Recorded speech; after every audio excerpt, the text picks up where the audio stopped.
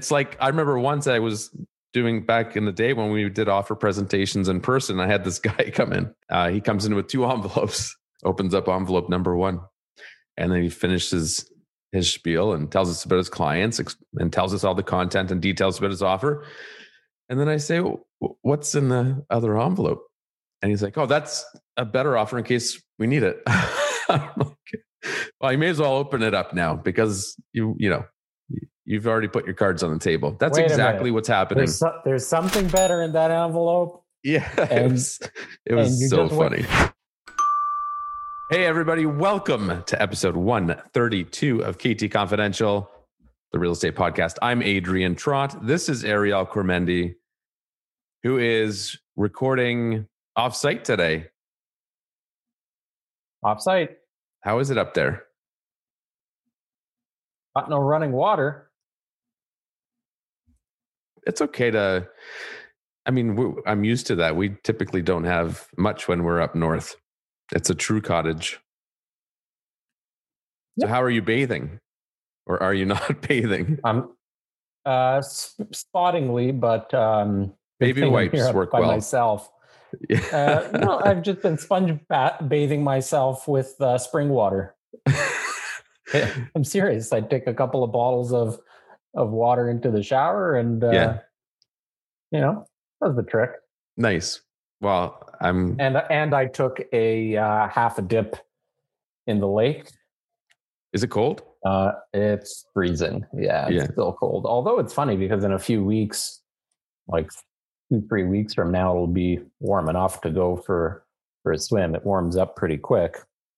But yeah, I don't mind working off site. Yeah, nice view. Little view of the lake when recording the podcast and having all kinds of meetings. That's the benefit of having a good Wi-Fi. Oh, very nice. I'm glad you're able to join us still with the advances. Work doesn't stop, man. Just because you're off location, off site. It wasn't long ago that you wouldn't have been able to get any signal up there or any sort of internet. Really, maybe 3 to 5 years ago, it was very poor or not available. Well, and we've talked about it before, Starlink, right? Yes. Starlink is going to change. I think it's going to change the real estate industry in the country, because if you think about the size of Ontario as an example, right? Ontario is huge. And the major metropolis areas are becoming very expensive.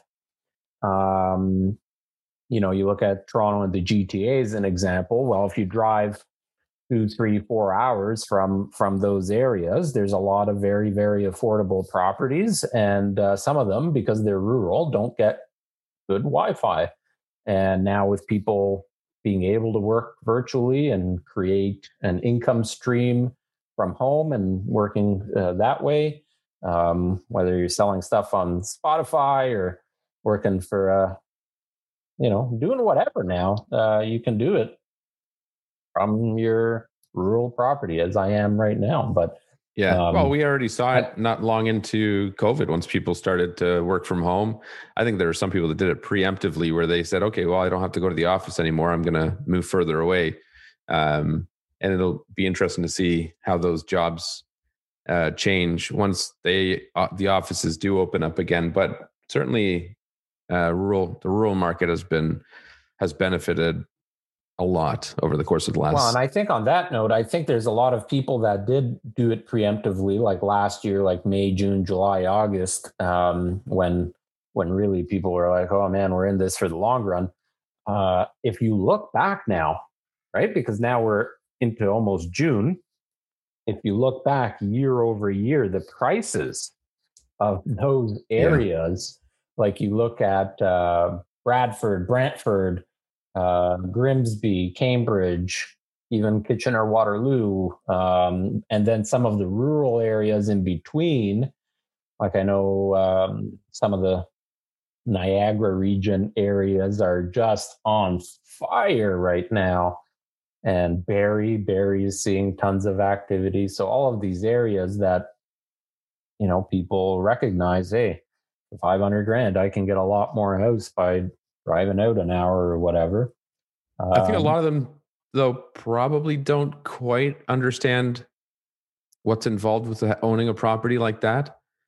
I know a few people that I've come across over the course of last year that moved from one extreme to the other. So they went from city living in Toronto to a 2, 3, 4, 5 acre property in a rural area on septic systems with a well, with a 200-foot driveway, with land that needed to be maintained. They're in for a big awakening. Oh, they would have experienced a good chunk of that over the winter with snow. But even now, as the weather improves, they're going to start maintaining their property. Can you tell I've been wearing this shirt for the last 3 days?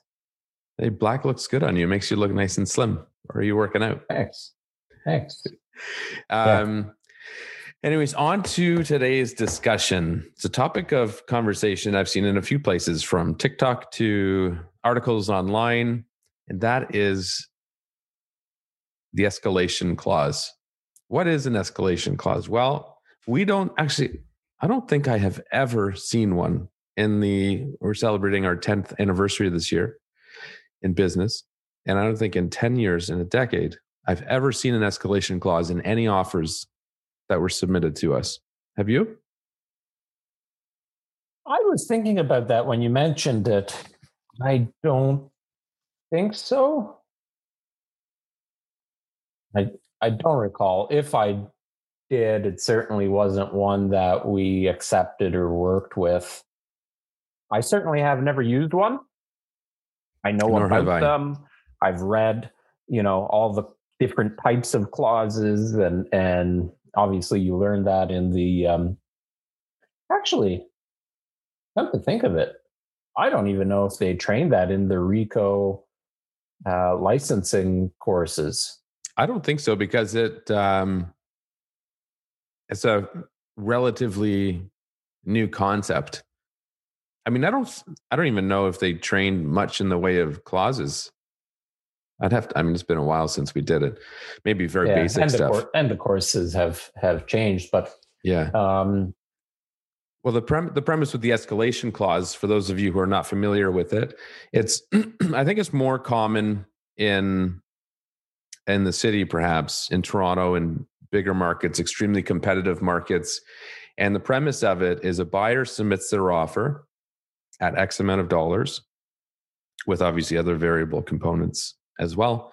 And there's a clause in it. The clause states that the buyer will pay, and I'm sure there's different ways you could structure it, but a common way is the buyer will pay X amount of money higher than the highest bid, to make it short and sweet. So basically, if they submit an offer of $1 million on a property, somebody else submits an offer of $1,050,000, and their escalation clause says they'll pay $5,000 more than the highest bid, then automatically their offer becomes $1,055,000. Now, there's a lot of problems with it that I see. One, some people think it's illegal as far as RICO, the Real Estate Council of Ontario, is concerned, but it is not. It is allowed, but it's a very slippery slope. So you need to be cautious on either end if you're using it, whether you're representing the buyer or the seller. Because as far as RICO is concerned, you are not allowed to disclose any details about an offer, specifically price. But immediately, if you have an escalation clause, although you're not directly telling somebody, oh, the highest offer is X amount of money, you are indirectly telling them, because based on the offer, yours is now $5,000 higher, or whatever that incremental increase is. Correct. Now, the problem I see with it when you're representing a buyer is, as with any industry, there are a lot of unethical people in this business. And the seller's agent is not only not allowed, but they're not obligated whatsoever to disclose or show you proof that the offer existed, or that the number was X amount of money higher than yours. Well, here's where it becomes tricky, and I'll just interject a second before I forget my train of thought here. And for those that are wondering, about this clause and how it looks in a contract, this would be a clause added into a schedule in the agreement of purchase and sale. So much like you would with a mortgage condition or any other terms of the contract that aren't pre-printed, that's where you would put it. And it could be worded in many, many different ways, like any clause or any terms, any conditions that are added to the agreement that aren't pre-printed. It's the realtor that's creating these. When we go into what's called web forms to create these documents, there are pre-printed clauses and conditions that you can select from, but it allows you to modify that in any way, shape, or form. So the first issue with putting a clause like this in is the competency of the person that might be entering this clause and how they modify it, right? Because as the seller or as the buyer, the onus is on the realtor that represents you to make sure that all the T's are crossed, I's are dotted, and that you're doing everything, above water in a legal manner and one that will make sure that the transaction closes properly. But here's the thing. Once you start adding clauses like this, how legal, right? Like if you start modifying as a realtor, you start modifying this clause, where does the legalities, come in? Like how legal is it? Are you doing things to the realtor code, right? And not only code of ethics, but is this properly worded? Based on the Ontario governing bodies for real estate, can I do this in the offer? And it's a big gray area right now. And there's a lot of discussions about it because of the heated market and a lot of multiple offers. But here's where it gets a little muddy for me. There's a form, which is Form 801, called the Offer Summary Document. And I don't believe in this form. I think it's crap. But the whole premise of this form is to, quote unquote, register your offer, showing that, whatever, Bob and Susan have placed an offer and submitted an offer to the listing brokerage at such and such time. And this offer is irrevocable. It expires at whatever date and time.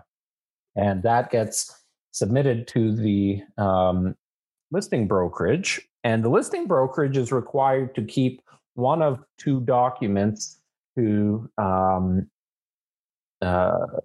prove, essentially, that offer was received and shown or reviewed with the listing, the sellers. So here's the muddy area.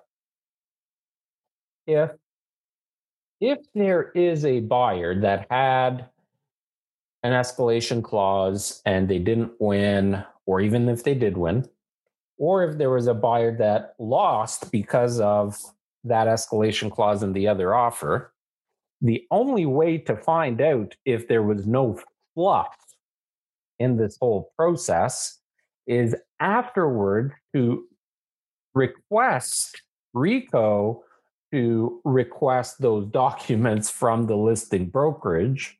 Right. And even only then, they're just going to say, or they're going to provide the knowledge of, yes, there was another offer. They will not disclose the pertinent details of that offer. So you can never find out what are all the intricacies of the offer. Did I just get, the hood pulled over my eyes and got smoked for an extra 20 grand because somebody decided to take advantage?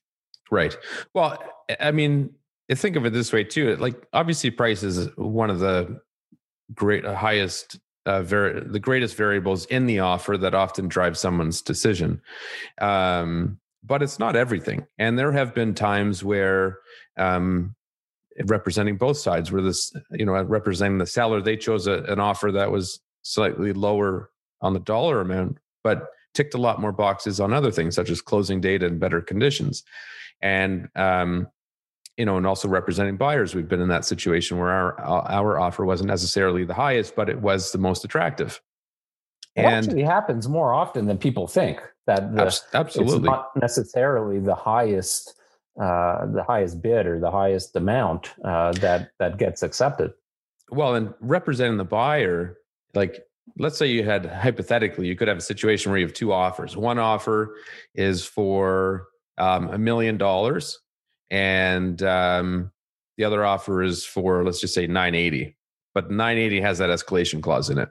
Okay, that $1 million offer, let's say hypothetically, it's the highest offer in this situation, but perhaps they had an anything but ideal closing date. So they wanted to close on a day that wasn't convenient to the seller. Now, the seller may have accepted it, but it wasn't their preferred closing date. And they had a home inspection. But the $980,000 offer was firm and the perfect closing date. And for a difference of $20,000, it's realistic to think that somebody who heavily weighted the closing date as a variable that they were taking into consideration may have accepted that offer as it stood. But now they get their cake and to eat it too. They get the ideal closing date, the perfect offer, and they get an extra, whatever, hypothetically $5,000 more than the highest bid, which wasn't, perhaps in that case, wasn't even necessary to pay. So in other words, in that scenario, the buyer just spent an extra $25,000 for nothing. Right. And the other thing, representing the seller, first of all, I think I would cross that clause off on anything, because I think it could lead and open your client up to potential litigation. It's not something that I'd want to put my clients in that position.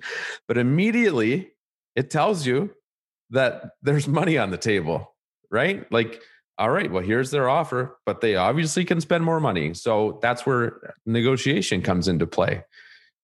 It's like, I remember once I was doing, back in the day when we did offer presentations in person, I had this guy come in. I was representing the seller. I had this guy come in, real estate agent. He comes in with 2 envelopes and he sits down, opens up envelope number 1, and he goes through it. And then he finishes his spiel and tells us about his clients and tells us all the content and details about his offer. And then I say, what's in the other envelope? And he's like, oh, that's a better offer in case we need it. Well, you may as well open it up now, because you've already put your cards on the table. That's exactly what's happening. There's something better in that envelope. Yeah, it was so funny. Okay. And you could tell he's like, oh, I should not have brought this in. You could just see on the look on his face. It was so funny. But that's what you're doing. You're saying, here's my offer, but I'll pay more. You remember, it was about 8 or 9 years ago, maybe. And you and I, it was for one of our neighbors, because we've sold a lot of homes on our street, and it was for one of our neighbors. And you and I ended up going to the offer presentation together.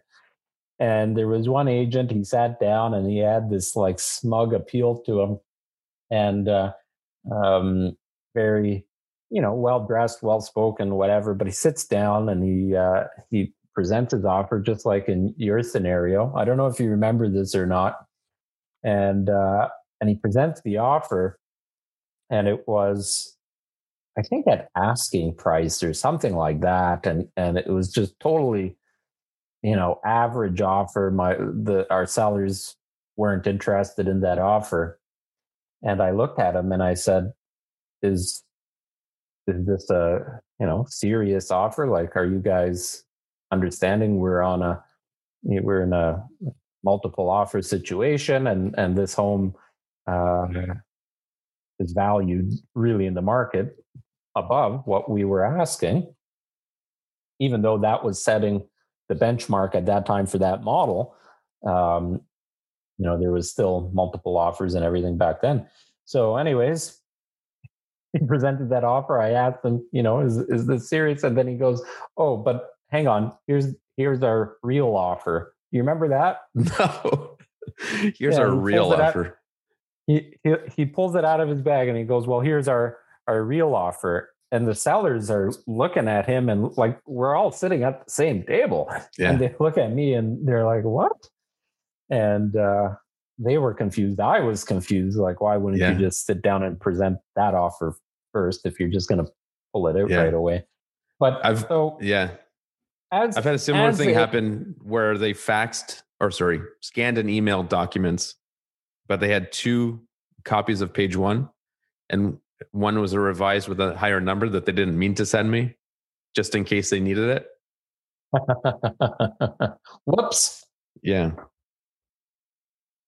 Kind of hard to believe. So you mentioned our 10-year anniversary. We should do something big this year for that official anniversary. We don't even know what our official anniversary date is, but when we started, we were getting offers by fax. Pretty crazy to think, right? Yeah, I remember they'd fax it to our office. Our office would scan and email it to us. Yeah. Crazy how things have changed. So if you're the seller, like if I'm the seller and I see, let's say, just 2 offers, and one of them has this escalation clause, it kind of leaves a bad taste in my mouth. Right? Yeah. Like I feel bad for the other people.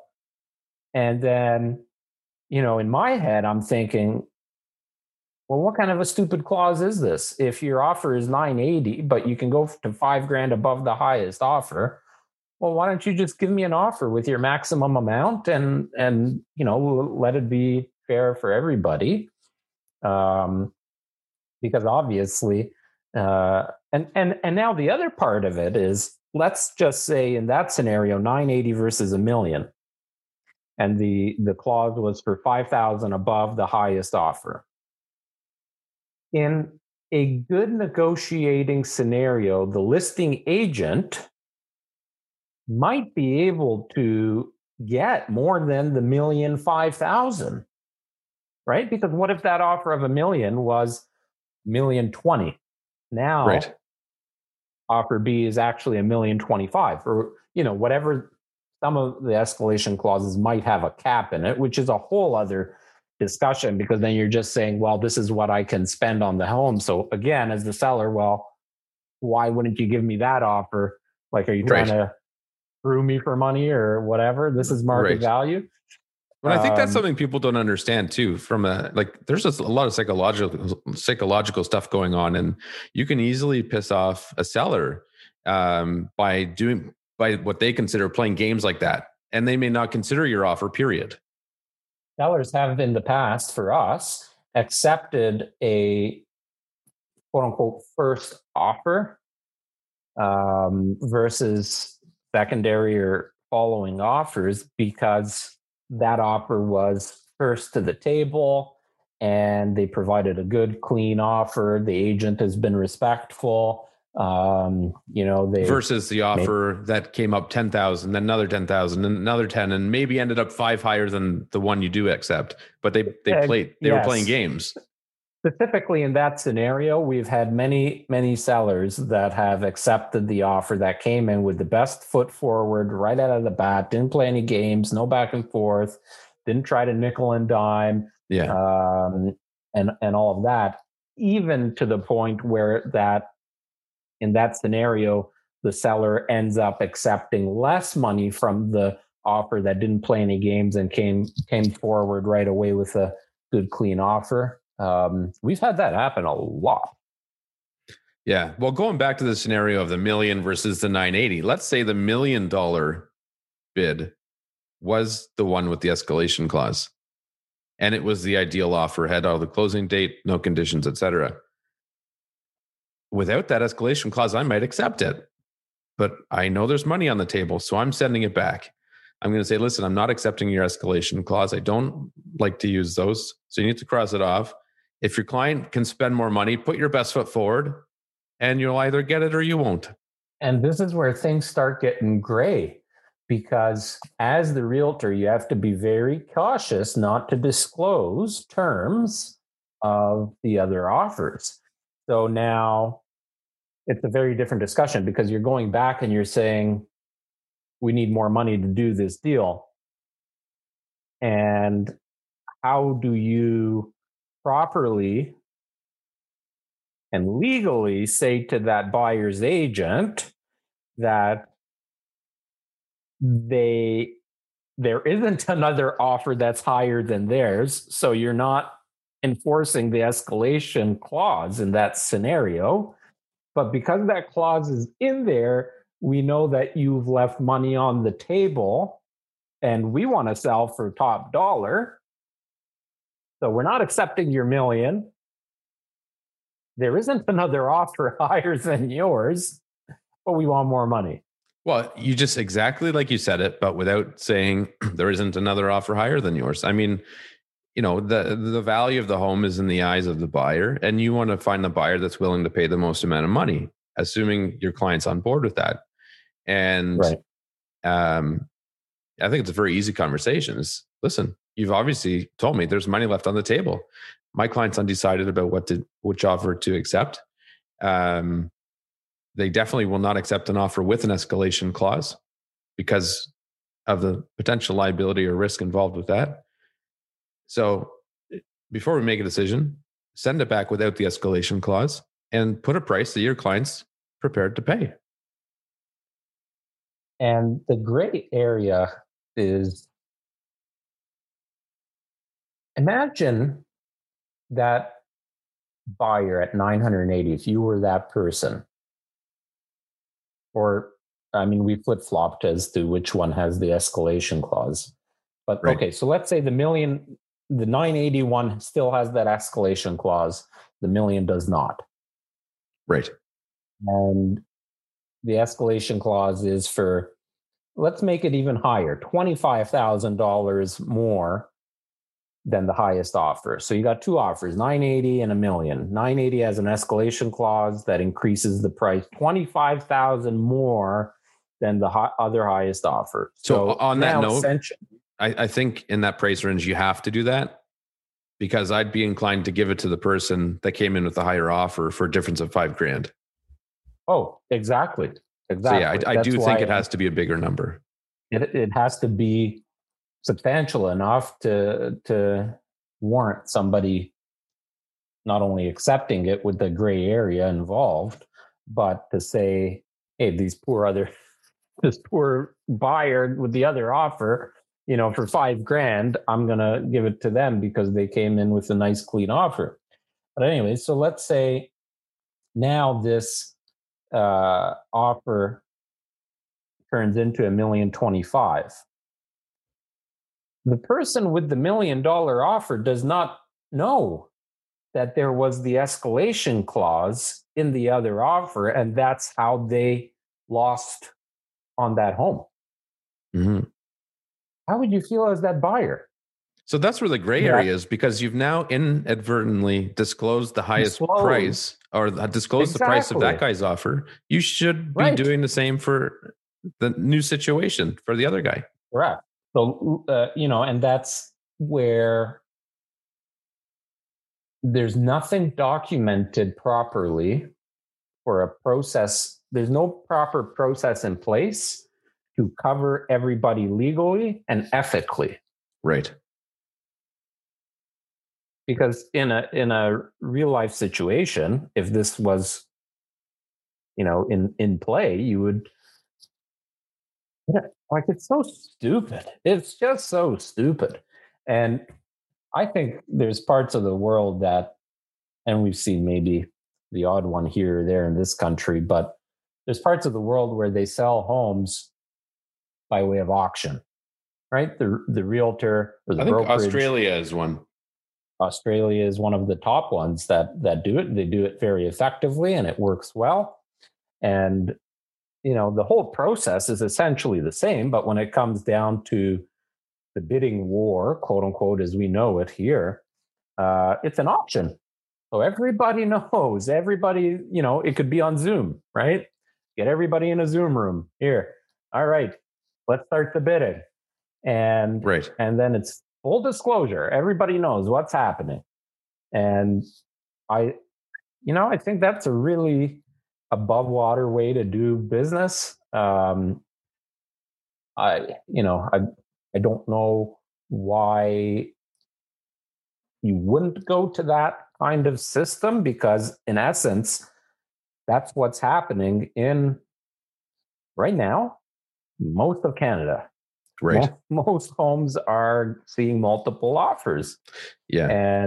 And so it's being done just in a different way. So I think a lot of people are a lot of the people who are advocates for that method, because there's people talking about that in Canada right now. yeah, I think they are advocates under the premise that, like, some of them are saying it because they feel like people are paying more money than they should for houses, or right. they don't like they don't want people overspending necessarily. Like the top offer was $20,000 over than the second best offer. They shouldn't have had to pay that extra 20, whatever. I don't think it'll improve in that scenario, because if you've bid $1 million, then the next person goes, I'll pay $1,010,000. Well, the person that spent $1 million and initially had a cap of $1 million, maybe now they say, well, I know it's only 10 grand more. So now instead of having to just pick an arbitrary number out of a hat and hope that I work out, I'll spend an extra 15. So now I'm 5 grand more. Well, then the next guy says, oh, I'll spend another 5. And when does it end? Right? Like, that is a true bidding war. Like, now you may be more inclined to spend more than you had initially planned to. Yeah. There's been many times I've been to auctions where I was bidding on an item and ended up spending more than I had budgeted for or seen the value of that particular item. Yeah. That's, you get in the heat of the moment, right? Right. But ultimately, here's the thing. Market value is determined by what a property sells for, and a property will only sell for as much as somebody's willing to pay. Okay? In a non-auction scenario, in what's, again, known in the province of Ontario as a bidding war or multiple offer situation or offer night, or I'm holding offers on this day or until this day, you potentially could have a buyer that buys your home for $1 million, and the next closest offer was $900,000. Right. Yeah. So you could be overpaying, because in that scenario, if the next closest was 900,000 and you paid $1 million, what is the market value? Yes, technically it's $1 million. But if you went back you got the keys and you went back onto the market next week because you had to resell it, the closest to the value of what you paid for it was $900,000. So what's the value, right? In a auction scenario, you now see that there are other bidders going up to that level. So market value has more substance when you consider the fact that there are other people willing to pay almost as much as that. Right. Yeah. I'll pay a little bit more to get it, but at least I know there are other people in line to pay almost as much. So the one thing the one thing not taken into account with that scenario, where that you give that $100,000 spread, is there were probably people who didn't participate in the offers because they didn't think they stood a chance to buy it. And then when they see it sells for $1 million, they might have been like, I would have paid that. So in the scenario of doing an auction, you'll probably have more people coming to, I would say to the game, but more people will come to the plate with an offer, because it doesn't hurt to see where the numbers go. And then maybe then you get 2 or 3 people that would have spent that $1 million. And then it gives you a better indication as to what the pool of buyers believe value is. Well, exactly. And well, you know me, I love going to auctions. I very much miss not being able to go to auctions during this whole COVID time. So it's been probably 2 years. Well, yeah, probably 2 years since I've been to one. Yeah. And since the kids were born, my auction times have gone less and less. But I used to go a couple of times a week. And what happens when you get a good item is you'll start out with 20 bidders for this item. in the start of the bidding, right? So you have an item that would retail for $1,000. The bidding starts at $50. You'll get people, 50, 100, 150, 200, whatever. And then as the price goes up, bidders drop down, and then you're left with the serious ones that are battling it out to actually win the item. And, anyways, escalation clause is no form of that. I thought you froze there. It was funny. It just all the sound stopped on my end, like even the white noise, and you stopped moving. It's my dramatic pause for you. So having this escalation clause is there is no auction. There's no, it's totally, it puts liability and risk and gray waters into this transaction. And with the market values, where they are, and for most of the country, we're talking about on average $1 million, or I don't know what the average is across the country, but it's up. The whole country is up year over year, like 20 something percent. I wonder, and I haven't given this too much thought, but I wonder what would happen if in this scenario you have two offers and both have escalation clauses in them. So now escalation clauses get so popular, right? Everybody thinks, oh, I'm a genius. I'm going to put an escalation clause. It means we're going to get this property or have the best chance at getting this property. And offer number two also thinks the same thing. So you now have two offers, both with escalation clause, both that say we will go $25,000 than the highest bid. Right. Then what? It's like there's no scenario where it benefits anyone but the seller. And even then, how do you do it? Well, as a seller representing the seller, you got to cross it off. I would say first and foremost, so you don't get in trouble for anything. Well, you're not even crossing it off because you're not signing it back to the buyers. Right. So you're just going back to the buyers and saying we're not looking at your offer with an escalation clause. Yeah. Please resubmit. But what if you grossly, as a buyer and a buyer's agent, what if you grossly underestimated what someone's prepared to pay for the house, and you don't put a stop limit to what you'll pay? You just say, I'll pay 20 grand more than the highest bid, but you grossly underestimated the value of it. Let's say by $500,000, which is not unheard of in some markets. And now you can't afford to pay for it. Well, I'm sitting here at my cottage country, and your sister-in-law has seen some of that up in the Huntsville, Muskoka areas. Cottages are on fire. Homes with pools and cottages are what's hot right now. Yeah. And I've seen, and you've seen, because you've been watching the cottage market a bit. I've seen cottages listed for like 600 grand selling for over $1 million. Yeah.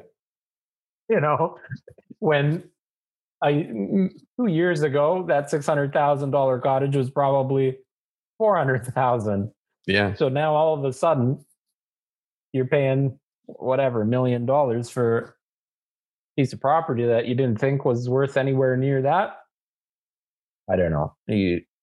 And then if you do have that cap on this clause, you're already disclosing what your top offer is, and it's a vicious cycle. I'm wondering why, because you mentioned on TikTok it's been gaining traction.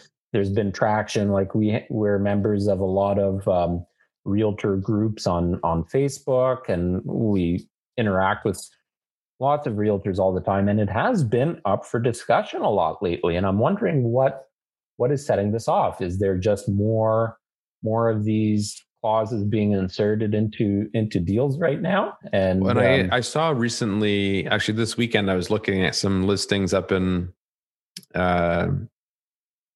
Cottage Country up in Muskoka. And one of the listings there, which was a local real estate agent, in his description, in his brokerage remarks, stated that they will not accept an offer with an escalation clause. So I think this is coming, and now we get a lot of people from the city helping buyers in the country, right? So I think this is stemming from the downtown areas where it's like a hot, very competitive market, and those agents are now obviously working in areas outside of their normal, we'll say, geographical area, because they get people buying further outside of the city, whether to live or I think that's a good point, because I think Cottage Country could be in for an awakening with these clauses, because if you, in your scenario, you've got a buyer that's got a property in downtown Toronto, and they're like, oh, I can work virtually now. I got to get out of here. I want to go live on the lake. And they put offers on a few different places because there isn't a lot of good waterfront properties that come up. So when you lose out, it hurts. Well, and a lot of those agents probably don't really know the value. They don't know the value, right? Or they don't care. They're like, right, wow, I'm selling Buddy's condo for 1.5 million, or I'm selling their semi-detached home off of the Danforth for $2 million. They want to buy this cottage for $1 million. They lost out on a couple. We're not losing out on this one. They told me that they have to have this cottage. So here's an offer. We don't want to lose it. So we will pay you $50,000 more than the next highest offer. Well, that's how it plays out. Probably gonna.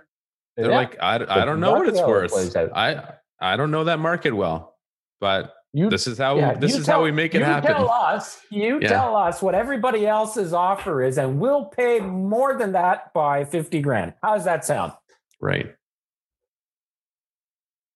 You know, the funny thing is that those conversations have happened to me where I have another realtor call me up and say, can you just tell me, how much more we need to be, or what is the other highest offer, or like they're trying to get information and see if I'll slip up, right? I'm sure that's happened to you and happened to everybody on our team. Yeah. You never know what kind of information you're going to get, I suppose. But anyways, so not a clause that we're going to be using. We're probably going to see it more in the marketplace. It is a topic of conversation right now. I'd be curious, like for all the realtors that watch and listen and follow, if you've used it and you've used it successfully or poorly, I would love to hear any kind of feedback or any insights to both sides of the equation. Did you use it as a buyer's agent, or did you receive some as a seller? And I'm always curious as to what the client's experience and what, at the end of the day, I don't really care about the realtor's experience. I care about what the client experience is like. Yeah. And making sure that, it's very easy to ruin a reputation in a business like this. And, you want to do things reputably, professionally, ethically. And I think this just brings gray waters into an area that it's not needed. Agreed. And I say we end on that. Good place to end. For those of you listening, thank you. And for those of you who leave comments, I appreciate it. If you're taking the 10 to 40 seconds to leave a comment on the podcast, let us know what you think. Very much appreciated. Thank you very much. I'm going to put a end date to our restaurant gift card giveaway from 2 episodes ago. So if you haven't listened, what did we title that episode? Top restaurants in Milton, something like that. Top restaurants in Milton, something like that. Go back and listen to it. Sorry, watch it on YouTube. It was either 129 or 130. Yeah, I think it was 130, but could be right. Anyways, top restaurants in Milton. It was podcast 2 or 3 podcasts ago. If you go onto YouTube and comment with your favorite restaurant in Milton, Ontario, We will be doing the draw for favorite restaurant and dish. And dish. Yes, you're right. Yeah. If you recommend a restaurant, you got to recommend a dish. What are they known for? What are they known for? You know, it's funny. After that podcast, I ended up listening to it back. And I'm like, oh, that sounds really good. And I ended up at Casa Americo. Nice. Picking up some food. Yeah. Anyways, nice chatting with you, my friend. The plumber should be here anytime soon to figure out why we don't have water. You know, if you're thinking about buying a cottage, I got lots of insight for you. Are you using your compostable toilet now? No, that toilet still has not ever been used. It's 5 years old. That whole outhouse, I call it an outhouse. It's a bathroom. It's a 2-piece bathroom next to the bunkie. And it's quite nice, you know, nicely finished. The toilet is a Sunmar composting toilet, one of the better composting toilets. It's pretty impressive. Like I've never used a composting toilet myself. But you know, the product that you put inside of it and the way it works and all of that, it's pretty interesting the way these things operate. I'm just a little bit freaked out about pulling out this drawer with all this crap in it, right? Like you have, it's composted poop, right? And then what do you do with it? Like, so where are you pooping now? Some people say you have no plumbing. Well, the plumbing is connected. Oh, okay. It's just not, we don't have water. So I'm going down with buckets to the lake. Dump it in. And I dump it in the top, right? Okay. So the toilet is not the problem. The problem is washing dishes. Right. So I'm bringing buckets of water up from the lake because we use the lake water anyway. So I'm just going down with a bucket. It's not coming up through the taps. I'm just going down with the bucket and filling up the sink and filling up the toilet, and you do it manually, right? But certainly if the kids were up here, like if the family was up here, I wouldn't be able to manage. But yeah, I'm going to go and visit with the plumber. He should be here any moment. You have a great day, a great week. The sun is shining. We're almost in June. Can you imagine that? Still in a lockdown. Can you imagine that? Don't talk about it. Real estate is on fire. Enjoy the rest of your time up there. Thanks for listening to episode 132. I don't know when I'm coming back. So if you're there much longer, I'm going to come join you.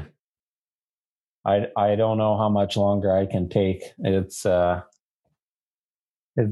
to a point, but then you get a little stir crazy. And I haven't really relaxed because during the day I'm working in the real estate life, and then once I put my computer away, I'm doing repairs and things like that. So there's no shortage of things to do. But anyways, have a good one. Thanks for listening. Thanks for following, and we'll see you next week. Bye-bye.